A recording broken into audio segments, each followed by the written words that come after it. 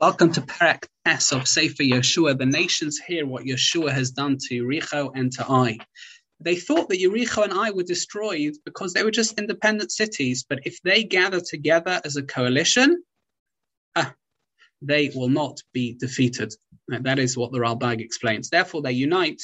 The Rambam talks about that the free will perhaps was taken away in order they should gather and fight us, which was for our benefit, because it would be easier to fight them all in one go.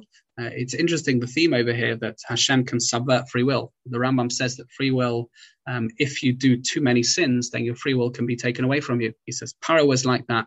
The Jews in Eliyahu Hanavi's time, in reference to Har HaKarmel, which we'll learn one day, please God, and they also fell foul of that.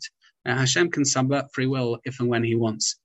The other interesting theme here is that what is subversion of free will for one party is destiny for another party. In other words, for Yeshua, it's much better that he can fight them all in one go.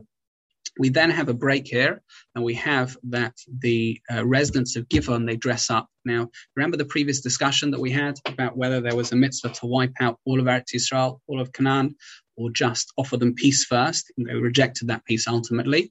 So this is very relevant, because the residents of Givon are from Eretz Yisrael, but they dress up as travelers from a distant place. The crucial mistake here is in Posuk Yudalad, where the Nesiim make a decision without consulting Hashem. The deception is uncovered. However, since Klal Yisrael made an oath to the Gibeonites, they couldn't now destroy them. Even though technically speaking the oath wasn't binding, but there'd be a tremendous Chilul Hashem over here.